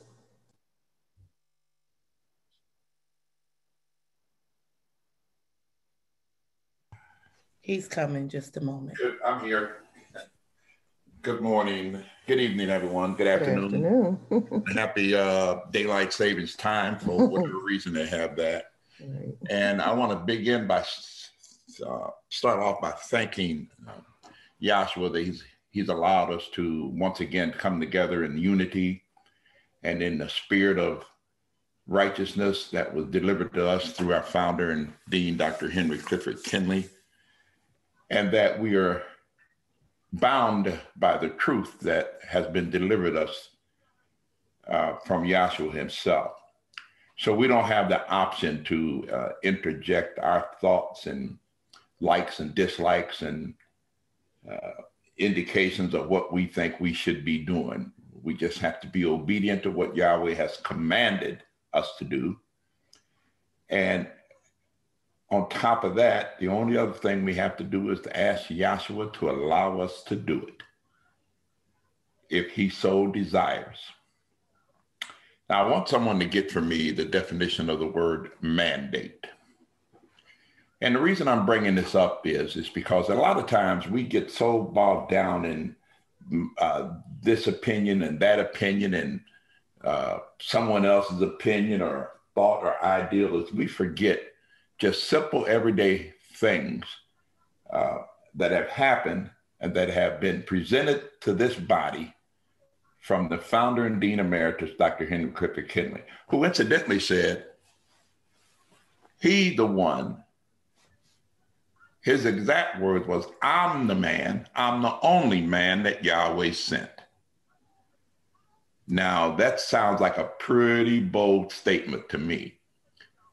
But as a matter of fact, what he did was he went on to begin to prove that he was the only man. No one knew anything about Yahweh's purpose in this age, see, until this current time, in this world, I should say, until 1931, when Yahweh gave the founder a vision and a revelation to go along with it, so that he could not only see what Yahweh showed him, but he could go on to explain it. And not just explain it, because oftentimes I've listened to somebody, an astrophysicist or somebody explain something, it still don't make any sense to me.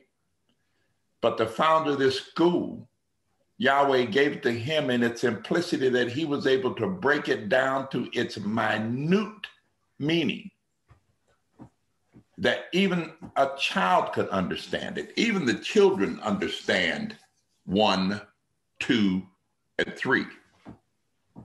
And that's the way the founder delivered to it. It's simple, and he made this statement. He said, now, if you can count to 3, you could be saved. Now, we never knew that in the world, never absolutely ever heard that in the world before. In our religious affiliation, we never even thought about that. We thought it was something that we had to do, something that we had to say, a certain way we had to act. See, that's what we thought. We thought that was righteousness. Now, I want you to get me the scripture where it talks about there's none righteous, no, not a one. Now, listen, no priest or no minister ever in my life ever showed me that in the scripture, that there's none righteous, no, not one.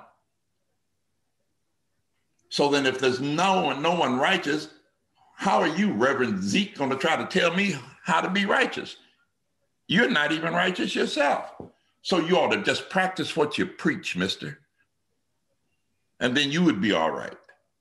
Mm-hmm.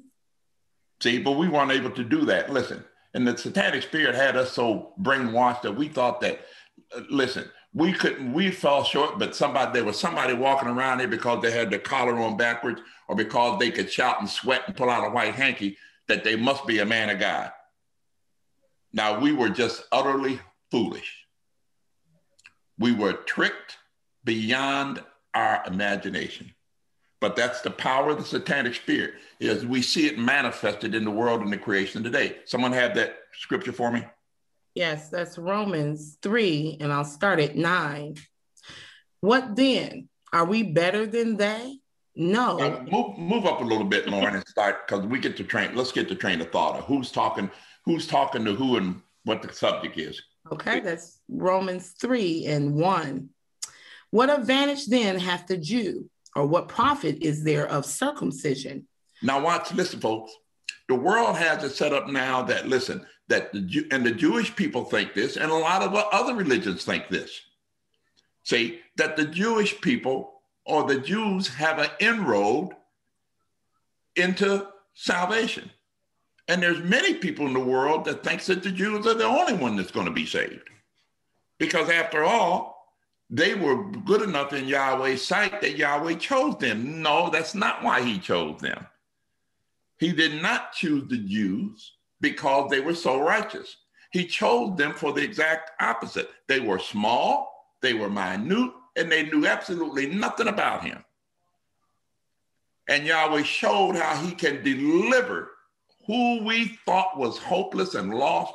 Yahweh has the power to deliver them. He brought them up out of the land of Egypt against one of the most mighty kingdoms that ever existed in this creation, which was the Egyptian kingdom.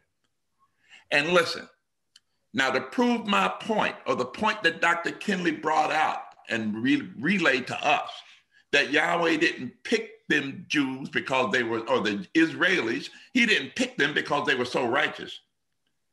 Because I didn't know until I got here that that group of people, that nationality of people fought and denied Yahweh the whole time he was delivering them from death, hell, and the grave. See? Read where you at, Lauren. Second verse. Much every way chiefly, because that unto them were committed the oracles of Yahweh. Right. For what if some did not believe? Shall their unbelief make the faith of Yahweh without effect? See, now, just because you don't believe, just because we say, I don't believe in none of that stuff y'all talking about, they're talking about Yahshua being the only name because there was no J, couldn't have been no Jesus. I'm sticking with my Jesus. Now, because you stick with Jesus don't mean Yahshua don't exist and doesn't have the power to deliver. And listen, how about this? Not only does Yahshua exist, he has the power to supplant Jesus. Read. Yahweh forbid. Yea, let Yahweh be true, but every man a liar. As it is written, that thou mightest be justified in thy sayings, and mightest overcome when thou art judged. But if our unrighteousness commend the righteousness of Yahweh, what shall we say? Is Yahweh unrighteous who taketh vengeance? I speak as a man. Yahweh forbid. For then how shall Yahweh judge the world? For if the truth of Yahweh hath more abounded through my lie unto his glory, why yet am I also judged as a sinner? What verse are you at, Lauren? I'm at the 8th verse. Okay, go ahead. And not rather as we be slanderously reported, and as some affirm that we say, let us do evil that good may come, whose damnation is just. What then? Are we better than they? No, in no wise. For we have before proved both Jews and Gentiles that they are all under sin. Now watch that.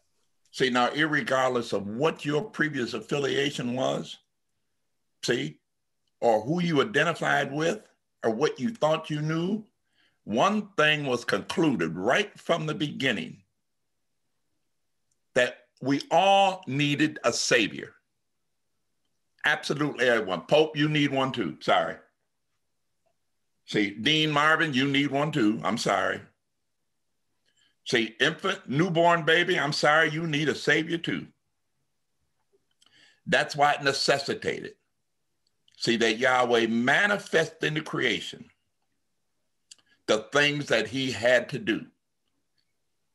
Now, we got the Moses chart here. I want to go back and talk about that. Thank you, scripture reader, for doing a good job of reading that.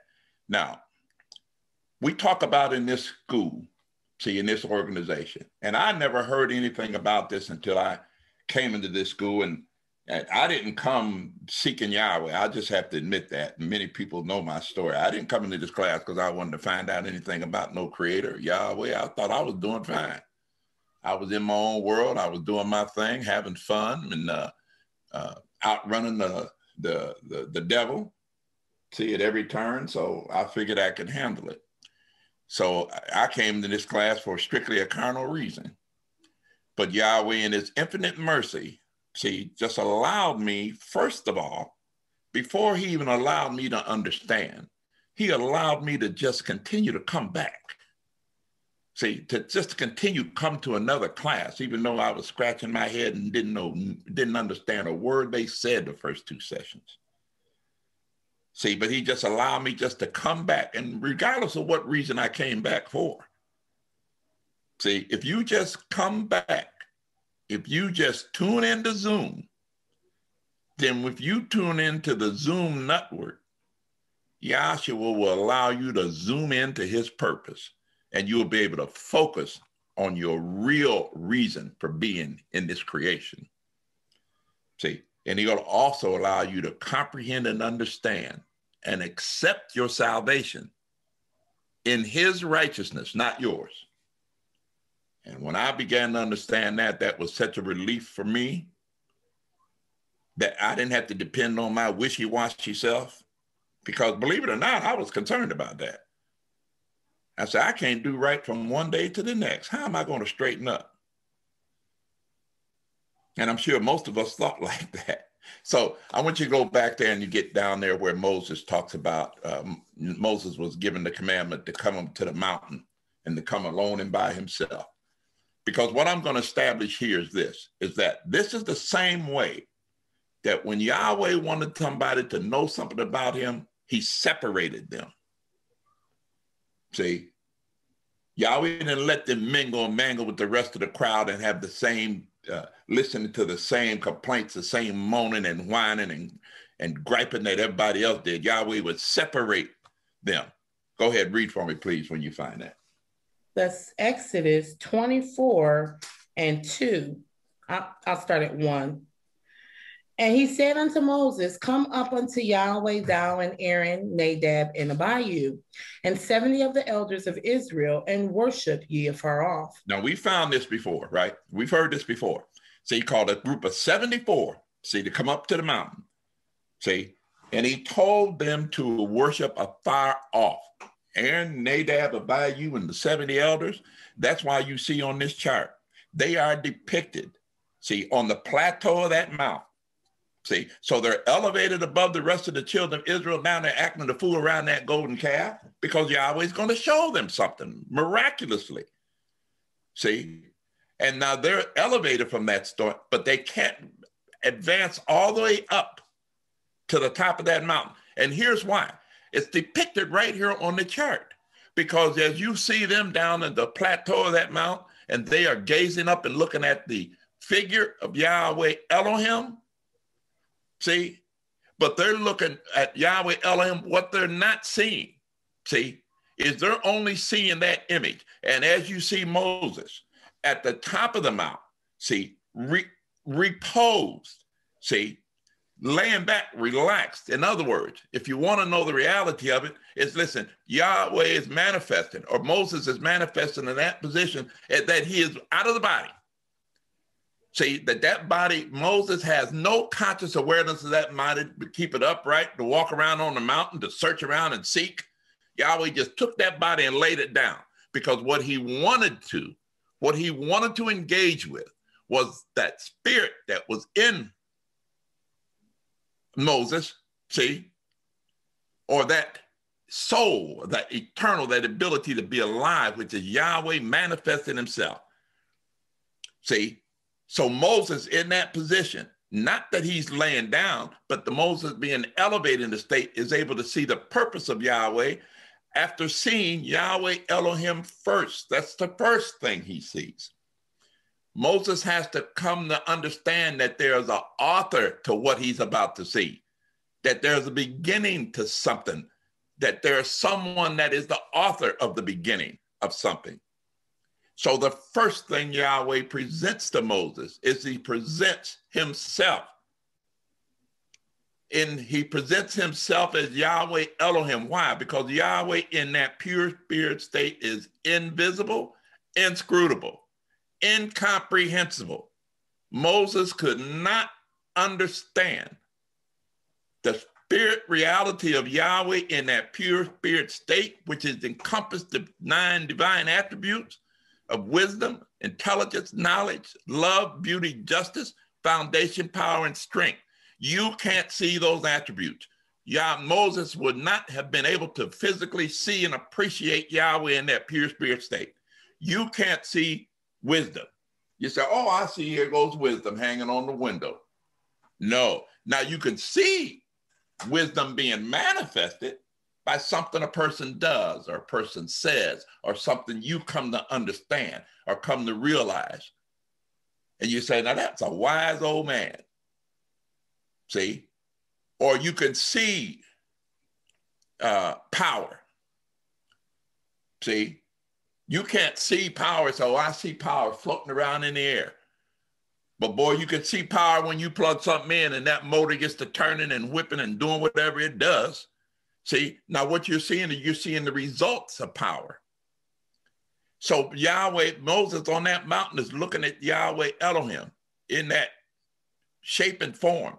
So what he's doing is he is literally seeing the power that's manifested from that pure spirit state, or wisdom, intelligence, knowledge, love, beauty, justice, foundation, power, and strength. So now Moses can appreciate and understand the awesome, esoteric, powerful, most powerful, all in all presence of Yahweh Elohim.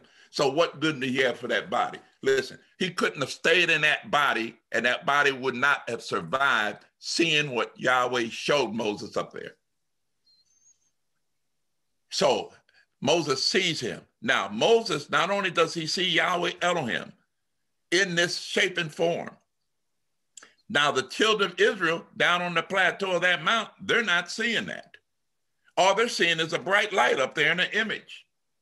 But they don't see they don't see the cloud. See the cloud Moses is laying in? See, that's Yahweh in pure spirit. So Moses, not only is he seeing Yahweh Elohim in this shape and form, he's experiencing and feeling the power. Dr. Kinley said like this. He said, now when he was up there, when Yahweh pulled him, he says, I felt Moses walk up on that mountain. So he was without the body also, but it was his spirit that was being animated and manipulated. And he felt the awesome power of Yahweh. See, and you can't experience that in this physical body. You have to be elevated past that state. You have to be elevated in the spirit, because now you have to be able to recognize, identify spiritual things. That's why it's necessary that we elevate our understanding in these last days and ages, that we're not easily fooled by a personality, an individual, a look, a face, a position, that nothing can separate us from the truth. Nothing and no one. And the truth of the matter is that Yahweh Elohim is the all in all, and that's all. And he later on manifested in the flesh as Yahshua Messiah to save you from yourself. Now, it's as simple as, it's as plain as that. Now, anybody, and I'm going to stick my head out here, and I'm going to say, anybody that teaches you that you can be saved in any other way other than Yahshua Messiah is a liar. And they cannot prove it. That's right. But now you can prove that Yahshua was your savior. Now, here's how you can prove it. See, all you have to do is inhale and exhale. Now, here's the stamp. Here's the stamp to you that you can't deny it. Because if you don't breathe, you're dead. And when you breathe, you're breathing Yahweh. So who is your salvation? And who did Yahweh say he was sending to deliver you from death, hell, and the grave? His only begotten son, that's Yahshua the Messiah. And listen, who has the definition for mandate? I have it for you. Read it, please. Mandate, excuse me, an authoritative command, especially a formal order from a superior court or official to an inferior one. Now watch. Now how about this? Now, a mandate. She just read the definition to you. Now, the last time I was on, at the time before that, I had an individual read a statement that Dr. Kinley had made about preaching this gospel all over the world. See, now, I didn't realize it at the time, but it stuck with me, and I understood that that was a mandate. That was not something he was asking us. If you can, if you get a chance, or if you agree with me, or if you want to show people that you like me, could you do this? Could you find time? No. He said, this is what I want you to do. He didn't make no bones about it. He says, do it until somebody else comes up with something better. And he says, I want you to do, I'm paraphrasing it. He says, now I want you to do everything you can to get this teaching out to the world. And now listen, now he's allowed us to come right down to the end of this age and allowed us to zoom right in on his purpose. See? And why did they think of this name Zoom? Because Yahweh has something to say. Now you have to be a son before you can comprehend and understand Yahweh's speech. Because Yahweh don't talk like man talks. Yahweh doesn't do things like man does things. See, Yahweh does things for his sons. And if you're destined to be a son, then you'll listen to what Yahweh says. See, a lot of us had the experience of being able to see him in a body. And listen, and he told you who he was. And everybody got up and stomped out. So it's just a repeat, folks. Things have not changed. See, you have to have the righteousness and you have to have the satanic spirit to counter it. And listen, they're so different. It's the difference between light and dark. Now, you don't have no trouble differentiating between light and dark, do you? You don't wake up in the middle of the night and say, is that the sun I see out there? When it's pitch black. No, you know the difference between night and day. Now, it's that easy. You can know if you would just get yourself out of the way, just listen to what Yahweh said and what Yahweh manifested and said he was going to do, and the witnesses that he left, that he was going to send his son Yahshua to deliver you from death, hell, and the grave, then you won't have no problem about who's telling the truth and who's lying. See, you won't have no smoky gray area with him. Well, I don't know, after all, he said he was this and he said he's done that. Oh, no. If he don't say what Yahshua says, then the truth is not in him. And I don't care what position you have. See, I don't care if you're new. If today is your first day. If you come in here and you start talking about, listen, that Jesus Christ is the one and we're liars, you're the liar. It's just that definitive. And that's where we're down to the point now, folks. We don't have time. I know I'm almost out. I got 2 minutes and I'm going to get out. See, we're down to the point now that we just don't have extra minutes that we can let our consciousness or our subconscious or even our thoughts wander to the point that we doubt that Yahshua was the Savior. See, you can't afford to do that. Because we're to the point now that the satanic spirit is desperate. He is going to try to use every mean possible, see, to get you sidetracked and get you away and get you to counting on someone else. See, now don't be fearful, because I want one last scripture and I'm done. And it's the one where it says, now, don't fear someone that could affect the body. See, that can hurt the body. See, you don't worry about them. See, because we already know, and we just experienced in our family, in the Brazil family, in the Lewis family. See, we just experienced someone that has taken off the flesh. See, so we're not worried about that, because here's why we're not worried about it. Because we all know that listen, all of us got that prescription. That's been prescribed for us. And if Yahweh allowed it to go long enough, you will fill that prescription. That's right. You're going to go get it filled. Mm-hmm. Read that scripture for me, please. That's Matthew 10:28. And fear not them which kill the body. See, so don't worry about them that threaten you with your livelihood. See, threaten you with your job, threaten you with your position in the organization. See, don't fear them. See, they can punch you in your face. Read.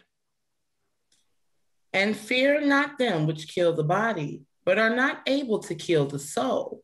Now that's who you don't see. Don't fear them. All they can do is make you look like a fool and make life miserable for you. And for most of it, it's miserable anyhow, one way or another. But rather fear him which is able to destroy both soul and body in hell. Now watch. Now that's who you fear. You fear somebody that's able to steal your soul.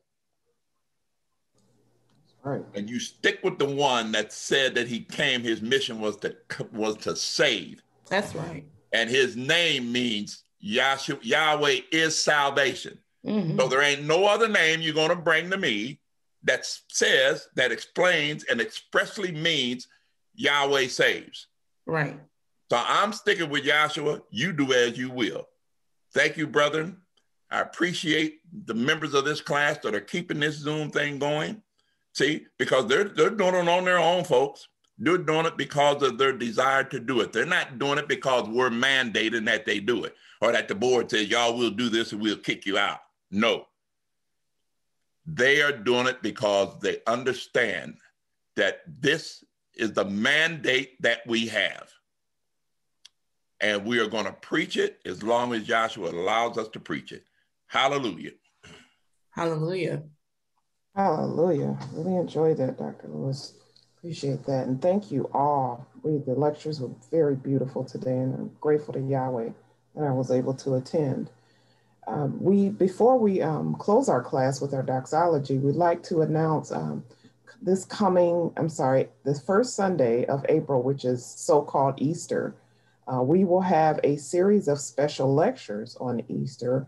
And the first lecture will be Biblical Proof of the 3 days and 3 nights that Yahshua the Messiah was in the heart of the earth. This will begin a series of special lectures that we'll have on some Sundays. And everyone that is in attendance or that watches the lecture after, if you have any subject matters that you'd like us to cover, please reach out to us during in our email that we send out to give us a topic that you'd like us to cover, and we'd be happy to do so. So with that, once again, we'd like to thank everyone. We'd like to thank all our speakers for their beautiful lectures, and we know that Yahweh edified you and spoke through you today. We hold our classes here every Sunday from 1:30 to 3:30 Eastern Standard Time, and on Tuesdays and Thursdays from 6:30 p.m. to 8:30 p.m. Eastern Standard Time. We will now have our doxology, which is taken from the last 2 verses in the book of Jude. Please bow your hearts and your minds. Now to him that is able to keep you from falling and to present you faultless before the presence of his glory with exceeding joy, to the only wise Elohim, our Savior, through Yahshua the Messiah, our Sovereign, belong glory and majesty, dominion and power, both before all time, now and forever. Let us all say hallelujah. Hallelujah. Thank you, everyone. Hallelujah.